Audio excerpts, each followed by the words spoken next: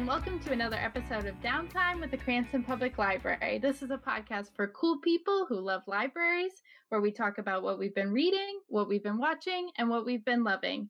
I'm your host, Taylor, and the branch librarian at the Oaklawn Branch Library, and my pronouns are she, her. Hi, I'm Cassie. My pronouns are she, her, hers, and I'm a rising high school senior. I'm really passionate about social justice, especially uplifting youth voice, dismantling systems of oppression, and protecting reproductive rights. And I am a youth facilitator with a program called Diversity Talks. And hello, I'm Maya. I'm 17. I use she, her pronouns, and I am a senior. And I am also a youth facilitator at Diversity Talks. And I also work with Gen Z We Want to Live, which is an organization that promotes development of culture in our society that we have today.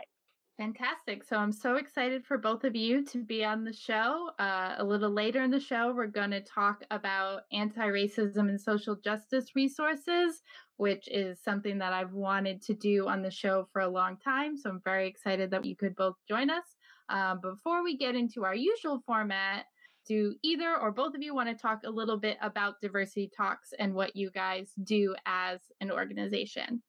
So we basically work with our teachers so we can teach them how to be more culturally relevant when they're teaching us, because a lot of teachers are white and most of their students are not white. And also there are a lot of other different ways to divide culture. So like age, race, all of that. There's a lot of differences, and that can create a lot of like power imbalance. So we are here to make these teachers aware of how they can better help their students.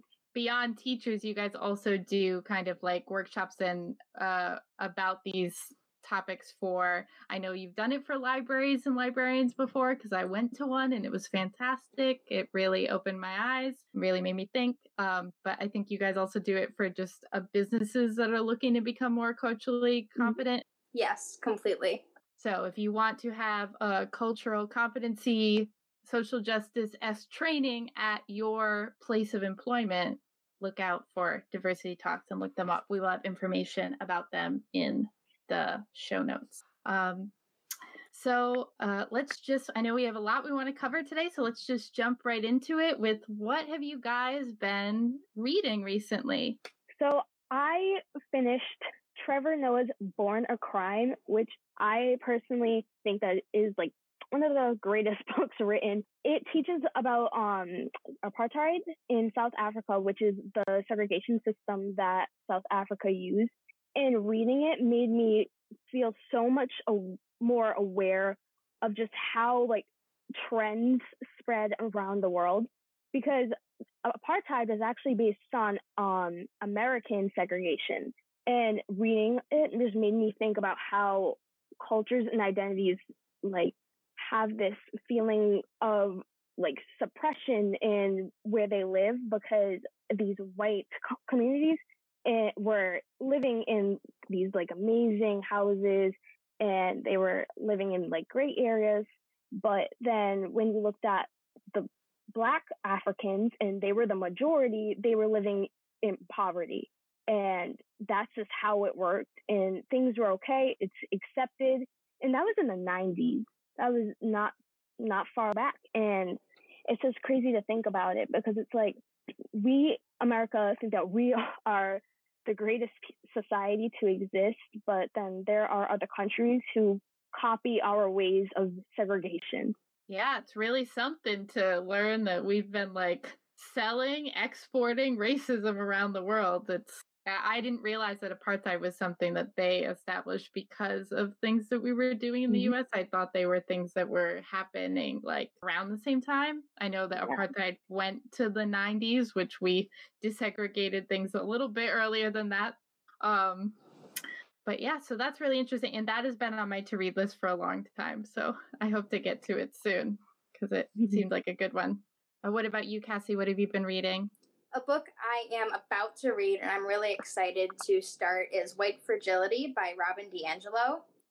This book focuses on the term white fragility, which is when a person in power is confronted about their actions that are racist in some way, and they become super, super oversensitive and defensive. And she just talks about where these ideologies come from and why being called racist has become a defamation of character, and how America's fundamental ideologies have shaped this. And I'm really excited to read it.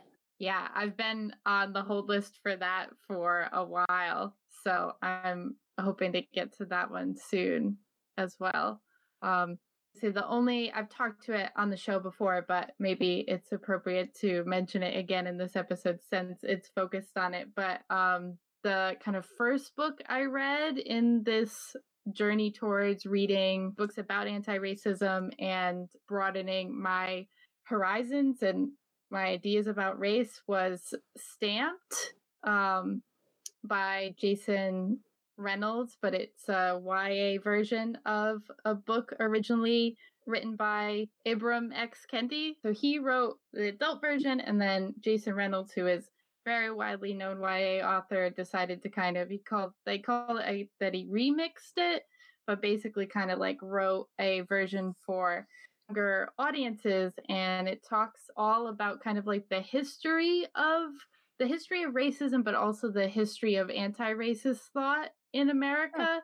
And it was super interesting because I've just felt like there was all this stuff about American history that I didn't know, that I learned from reading this book, that I was like, I had no idea that this was happening. It talked about some, historical figures that we know, like Thomas Jefferson, and gave kind of new perspectives on figures that we already know, but then also talked about all these other abolitionists and anti-racist thinkers from like the beginning, from when slavery was still happening in America and all the way up until present time. So it was super interesting, and I would recommend it to anyone who's trying to start reading more and learning more about this subject.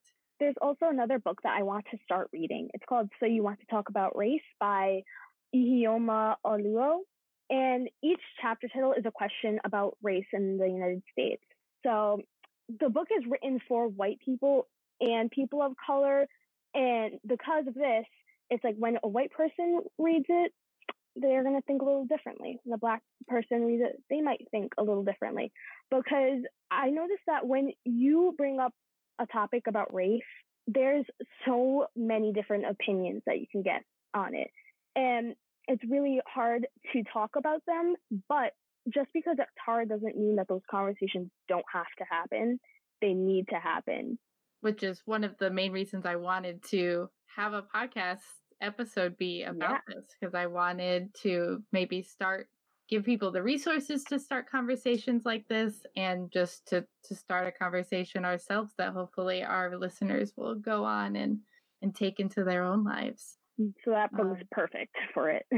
Yeah, that's another. I mean, like, all of the ones that we've talked about are ones that have kind of been circulating since everything really started to get very, I don't want to say started to get tense, but got very tense again in our country. The tension elevated another level in our country. So all of the books that we've talked about are ones that I've been seeing a lot as great places to start to educate yourselves. But yeah, so on maybe a little bit lighter note, what have you guys been watching recently to entertain yourselves? Well, I've been watching Orange is the New Black. Well, to be fair, I've been watching it for a couple years, but I cannot stop rewatching the show. It's a very heavy show because you're watching a bunch of women in prison and how they navigate life in there. And it brings up a lot of topics that you have to think about. You have to think about women's rights. Are these women being treated fairly in the prison? You're thinking overall human rights. Are they getting enough food? Are they tracking down? Are the CO officers tracking their nutrition, making sure that they get access to doctors, which usually they are not? And then you see a lot of colored prisoners being having harsher punishments, they're in prison for a long time. And you notice that a lot of the prisons of color leave the prison and then come back. And that happens a lot. It turns into a cycle. And so after I watched this show, made me do my own research. I started watching YouTube videos on it. And once you see the actual facts and statistics and data about how this prison cycle works of leaving prison and coming back into prison, it makes you think about why this cycle is happening. And this connects to racism and how it just drags people down. Yeah. I said this on someone in a previous episode mentioned Orange is the New Black, and I said that I've only watched a little bit of it, but it does raise a lot of questions about, the prison system, and makes you really think about if the goal is rehabilitation. If the goal is rehabilitation, like, are we doing that the way that we currently incarcerate people? Yeah. So yeah, it was a really revolutionary show at the time, and I think it still is in terms of talking about and telling stories of people that don't usually get told. So what about you, Cassie? Recently, I have been watching Avatar: The Last Airbender and Legend of Korra.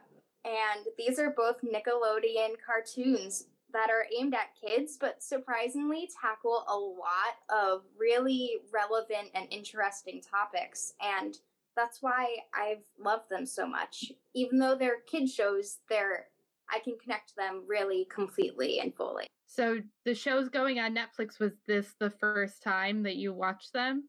I watched them when I was a kid. These were some of the shows that I watched, like Saturday morning television. But when they came on Netflix, I was like, this is a major nostalgia trip for me.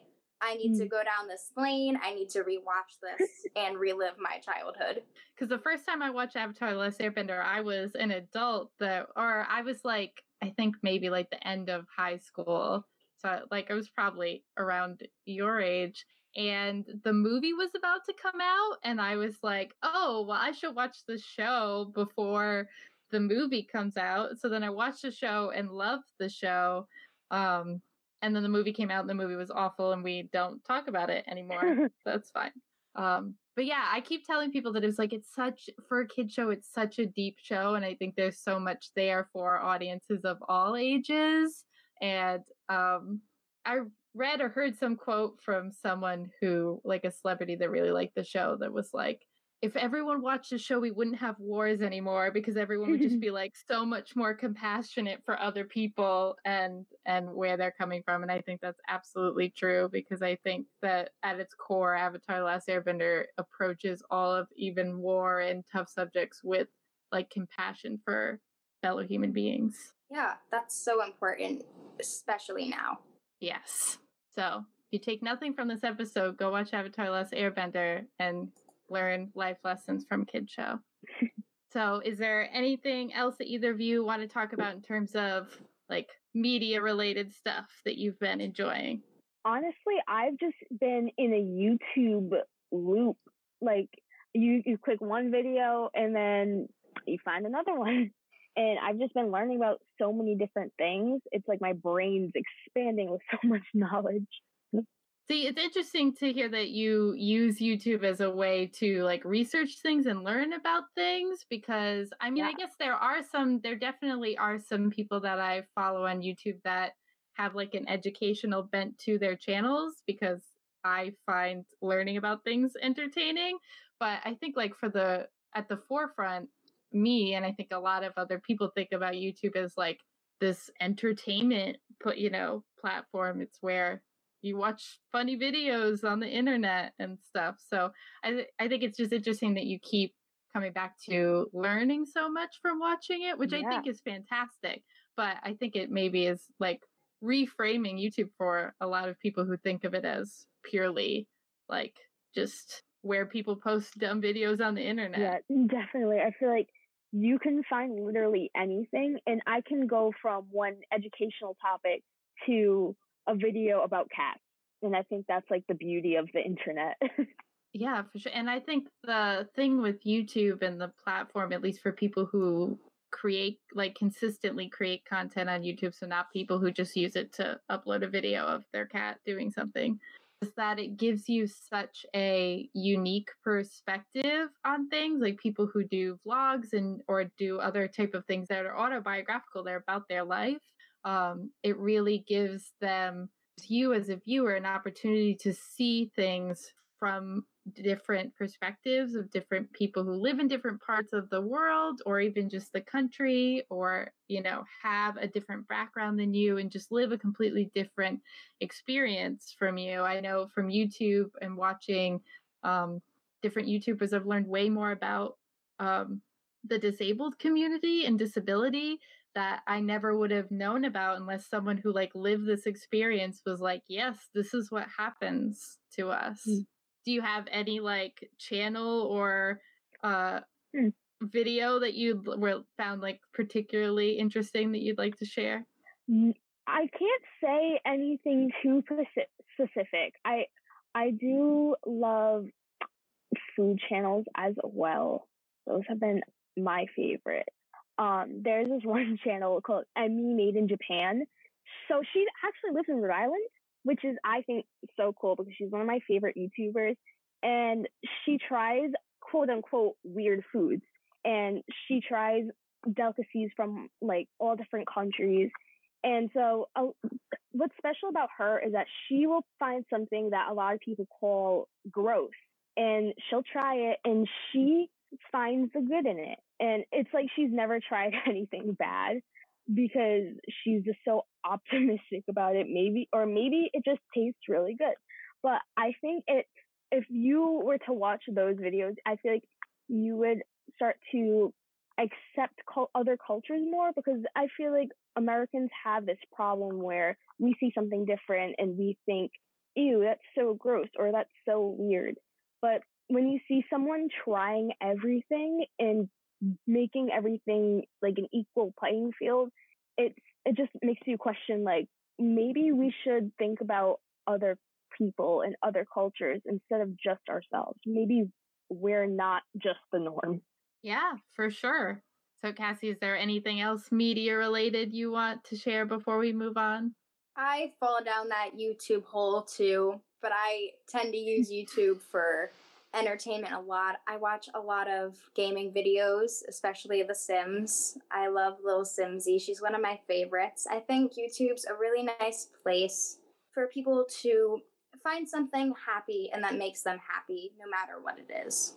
Yeah, for sure. And you talk about gaming videos. I will admit it that I'm bad at video games, but I like the idea of certain games, especially super story-driven games, super narrative games. So there are games that I would say I'm a fan of because I thought that the story was really interesting, but I never played. I just watched people play it on YouTube, which I think is a whole new kind of way to consume video games now, that there's a whole generation of people who'd be like, oh yeah, that game's great. And then they'd be like, did you play it? And it's like, no, but I watched someone play it. I watched whoever.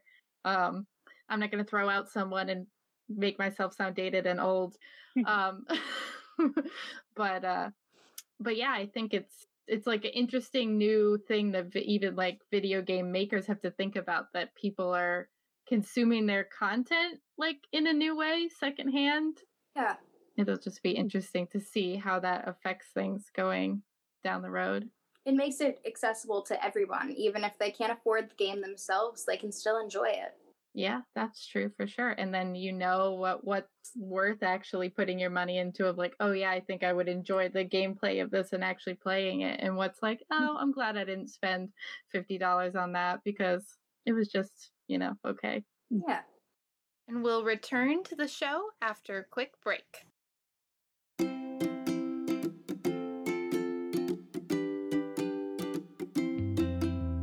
Rhode Island Radio Online is the latest offering from Rhode Island Public Libraries. Rhody Radio is a weekly podcast that brings you voices from your neighbors around the state. Enjoy lectures, stories, and conversations with local artists, performers, experts, and scholars selected for you by Rhode Island librarians. You can find Rhody Radio at rhodyradio.org or wherever you get your podcasts. When you're listening to Rhody Radio, you know you're listening to something good.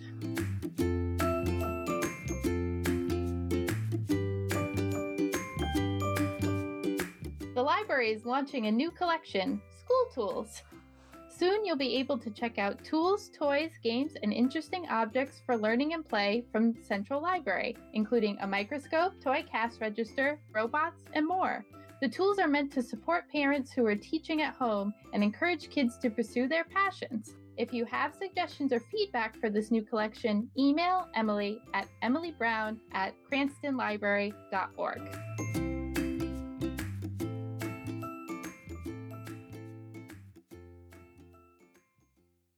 So I want to make sure that we have enough time to get to everything we want to talk about related to the theme of our show.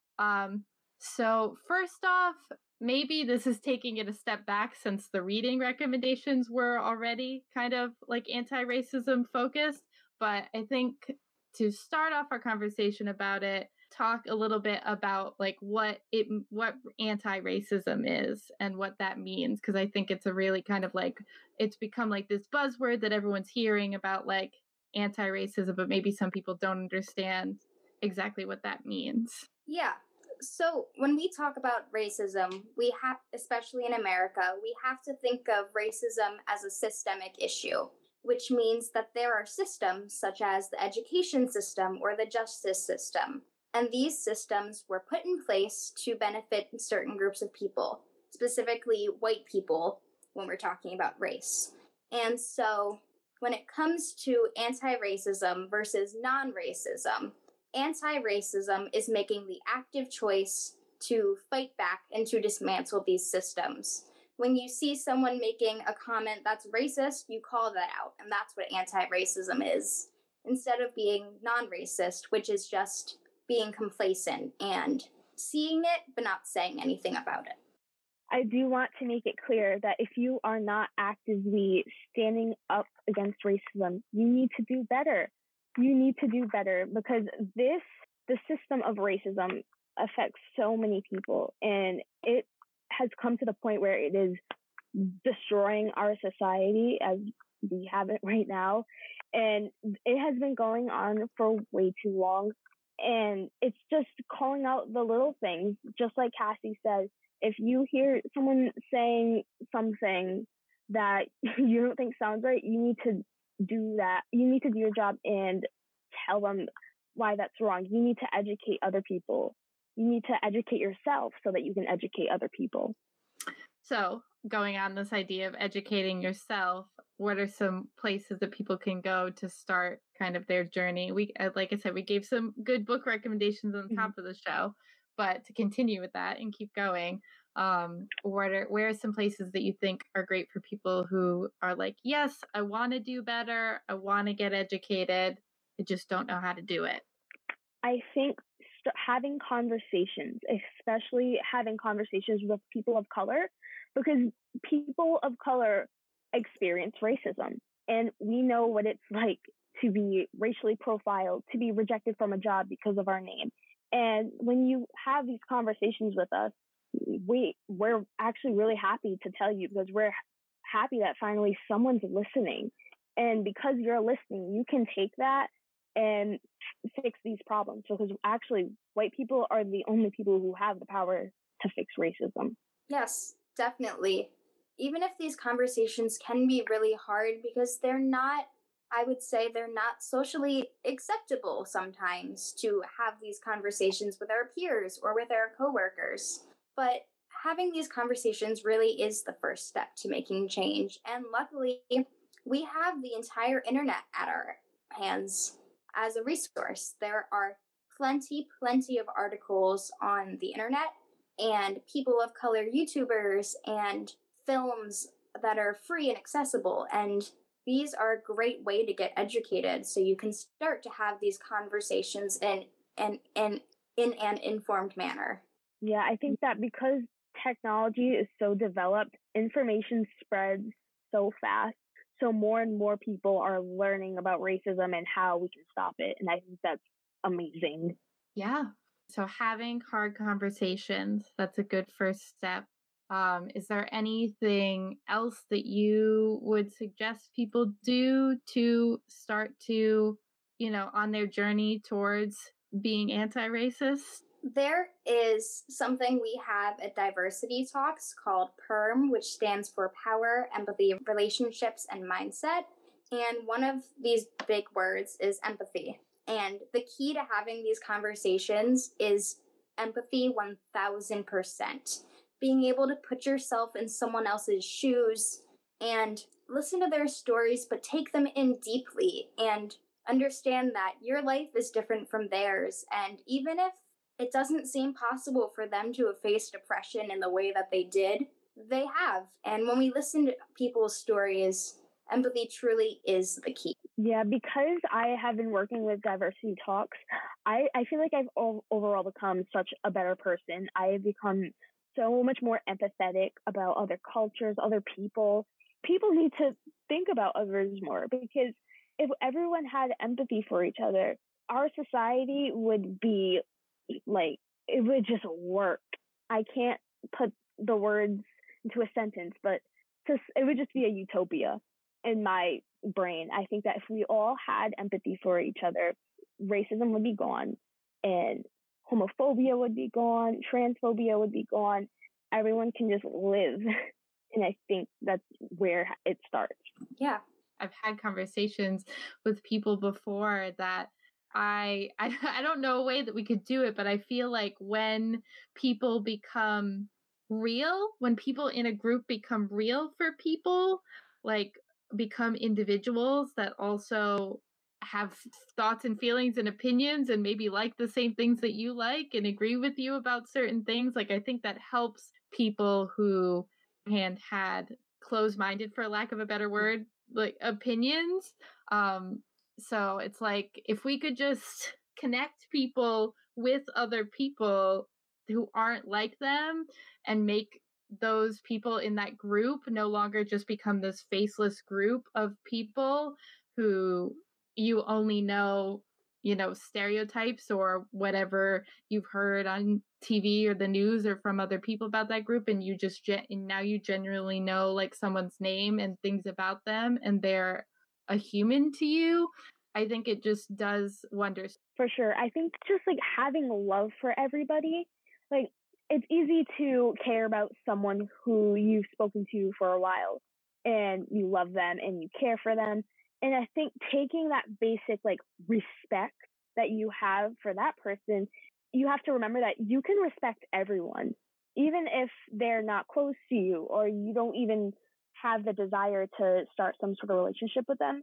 You can still have respect and empathy for that person. You just have to remember that that person has a life. They have friends and family too, and they have feelings and wants and needs and thoughts. Yeah, and it's human nature to generalize and put things in groups because it's just easier for our brain to understand when things are organized in groups. And so yeah, I think to push against that initial instinct to generalize and to actually try to connect on an individual level with people or just come at things with respect and empathy, like you said, I think is a reframing that we all have to do. So did you guys have any more places to point people to in terms of educating of themselves on these issues? I can say a little bit more about what Diversity Talks has to offer because Diversity Talks itself is a really good resource. We offer professional developments that can be used in schools as well as workplaces, like you said, a library. And they offer many different workshops, and they focus on systemic oppression, cultural competency, communication, power, and privilege, and Diversity Talks can be a great stepping stone for introducing these topics into everybody's minds who need to hear them. Yeah, definitely. Like I said, I went to a workshop that was run by 2 youth facilitators who were, I'm unfortunately, it was like over a year ago, so I don't remember who they were, and they probably aren't part of the organization anymore because it seems like high schoolers are the main, so they've probably already moved on. But they were wonderful. They were super eloquent and well-spoken, and I was surprised how confident they were in front of, we were a big breakout group of like 30 of us all sitting in a circle, 30 adult librarians. I was surprised they didn't seem intimidated at all. I remember the most memorable part is we came in and they gave us name tags and we had to write on the name tags from a group on the board, or like different groups, like different categories on the board. A lot of them were racial categories, but then LGBTQIA plus was on there. And so they were like, pick whatever one you fit into and you want to, represent you. And so I really only had the choice between white and LGBTQIA plus. So I was like, I can pick the one that makes me privileged or the one that makes me diverse. And so I picked LGBT. But I remember that I was like, I don't know if that's the point. Maybe I should have picked white. And then, we have conversations about that privilege. But it was really interesting. And I remember like looking around the room to seeing what everyone wrote down. And there were a lot of people who were straight white people. So the only thing they could write down was white, and our conversations about that. And yeah, it was really interesting and a really memorable professional development session that I went to. So it was great. Well, I do have to say that the box struggle, that was, I remember I had to do something like that. And I was the opposite, where I had too many things that I could think that I could put myself into, because I am a mixed race person, but there was no box that said mixed race. And it reminded me of taking the good old like PSAT. I would look for which box I should put, and it's other. It's not something that I identify as, because it's like, I'm a person. I am more than just other. Yeah, I don't know. I think forms are getting better at that, where you can choose like as many racial identities as apply to you. So I hope that more forms go in that direction, where it's like pick all that apply. I agree with the whole thing that Maya said. I really do feel the box struggle. I'm a white passing Korean American person, and it really is a struggle. And it's a struggle for a lot of people to have to struggle with their identities and realize that they're more than their identities, but our identities do shape us, and they are really, really important in how we go through life. Yeah, I've had conversations with people before who come at things with a bit of a kind of like, I don't see color, we're all the same kind of perspective. And I always just try to convey to them that an ignoring of difference is an ignoring of all the good things about what makes us different. So, and then I think people are like, oh, wow, yeah, I hadn't really thought about it like that. That erasing difference is not the goal. Embracing difference is the goal. Exactly. So, before we finish up, I have our final segment of the show, which we call the last chapter, where we address an age-old library or book-related question. And we don't try to come up with a definitive answer about it. We just talk about what our opinions are about it, because the show isn't about putting definitive opinions out on the internet. We're just, we're part of the diverse opinions that are out there.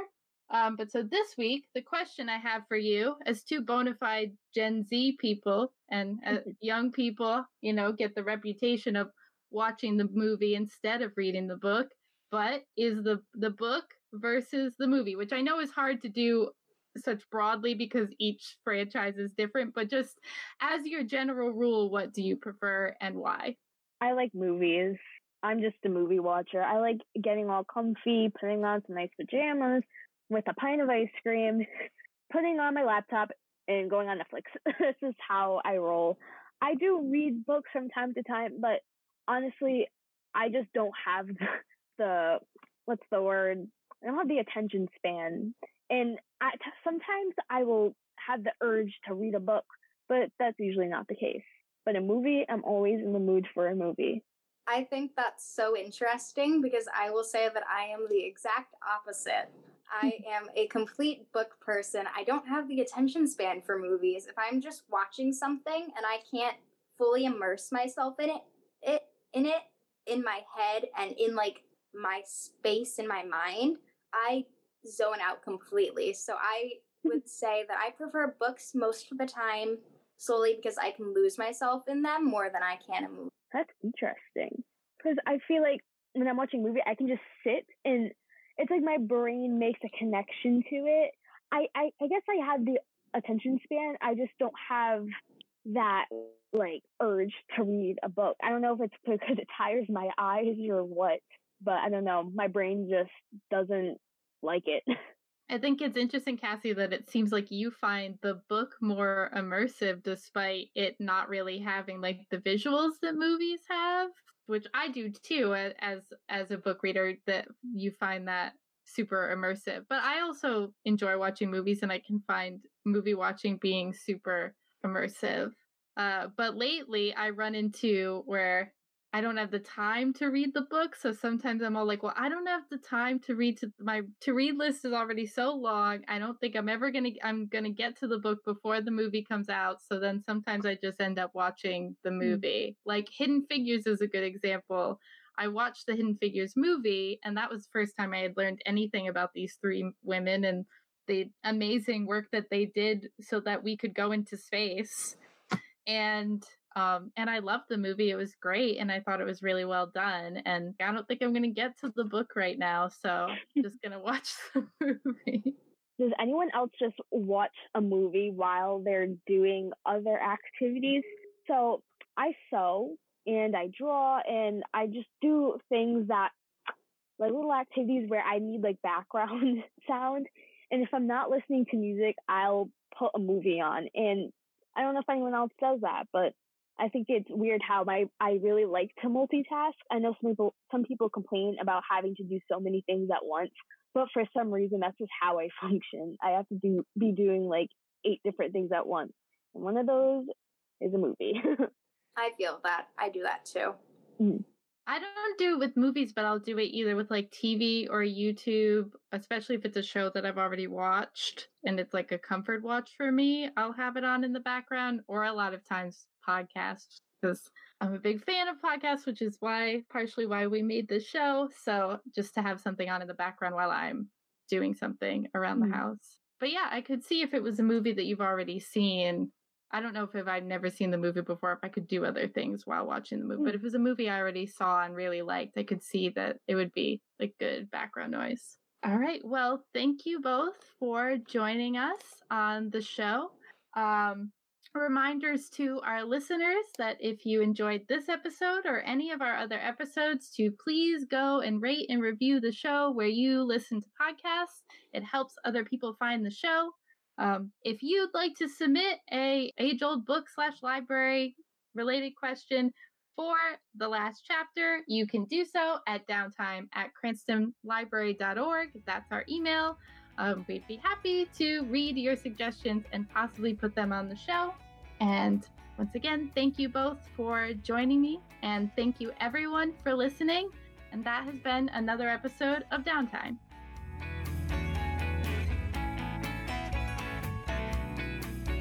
Downtime is a production of the Cranston Public Library. Our theme music is Day Trips by Ketsa, and our ad music is Happy Ukulele by Scott Holmes. Links to the books and movies discussed can be found in the show notes. To find out everything your library can do for you, visit our website at cranstonlibrary.org. Downtime with Cranston Public Library is on Apple Podcasts, Google Podcasts, Spotify, and everywhere else you find your podcasts. Subscribe so you never miss an episode. Join us next week for more Downtime.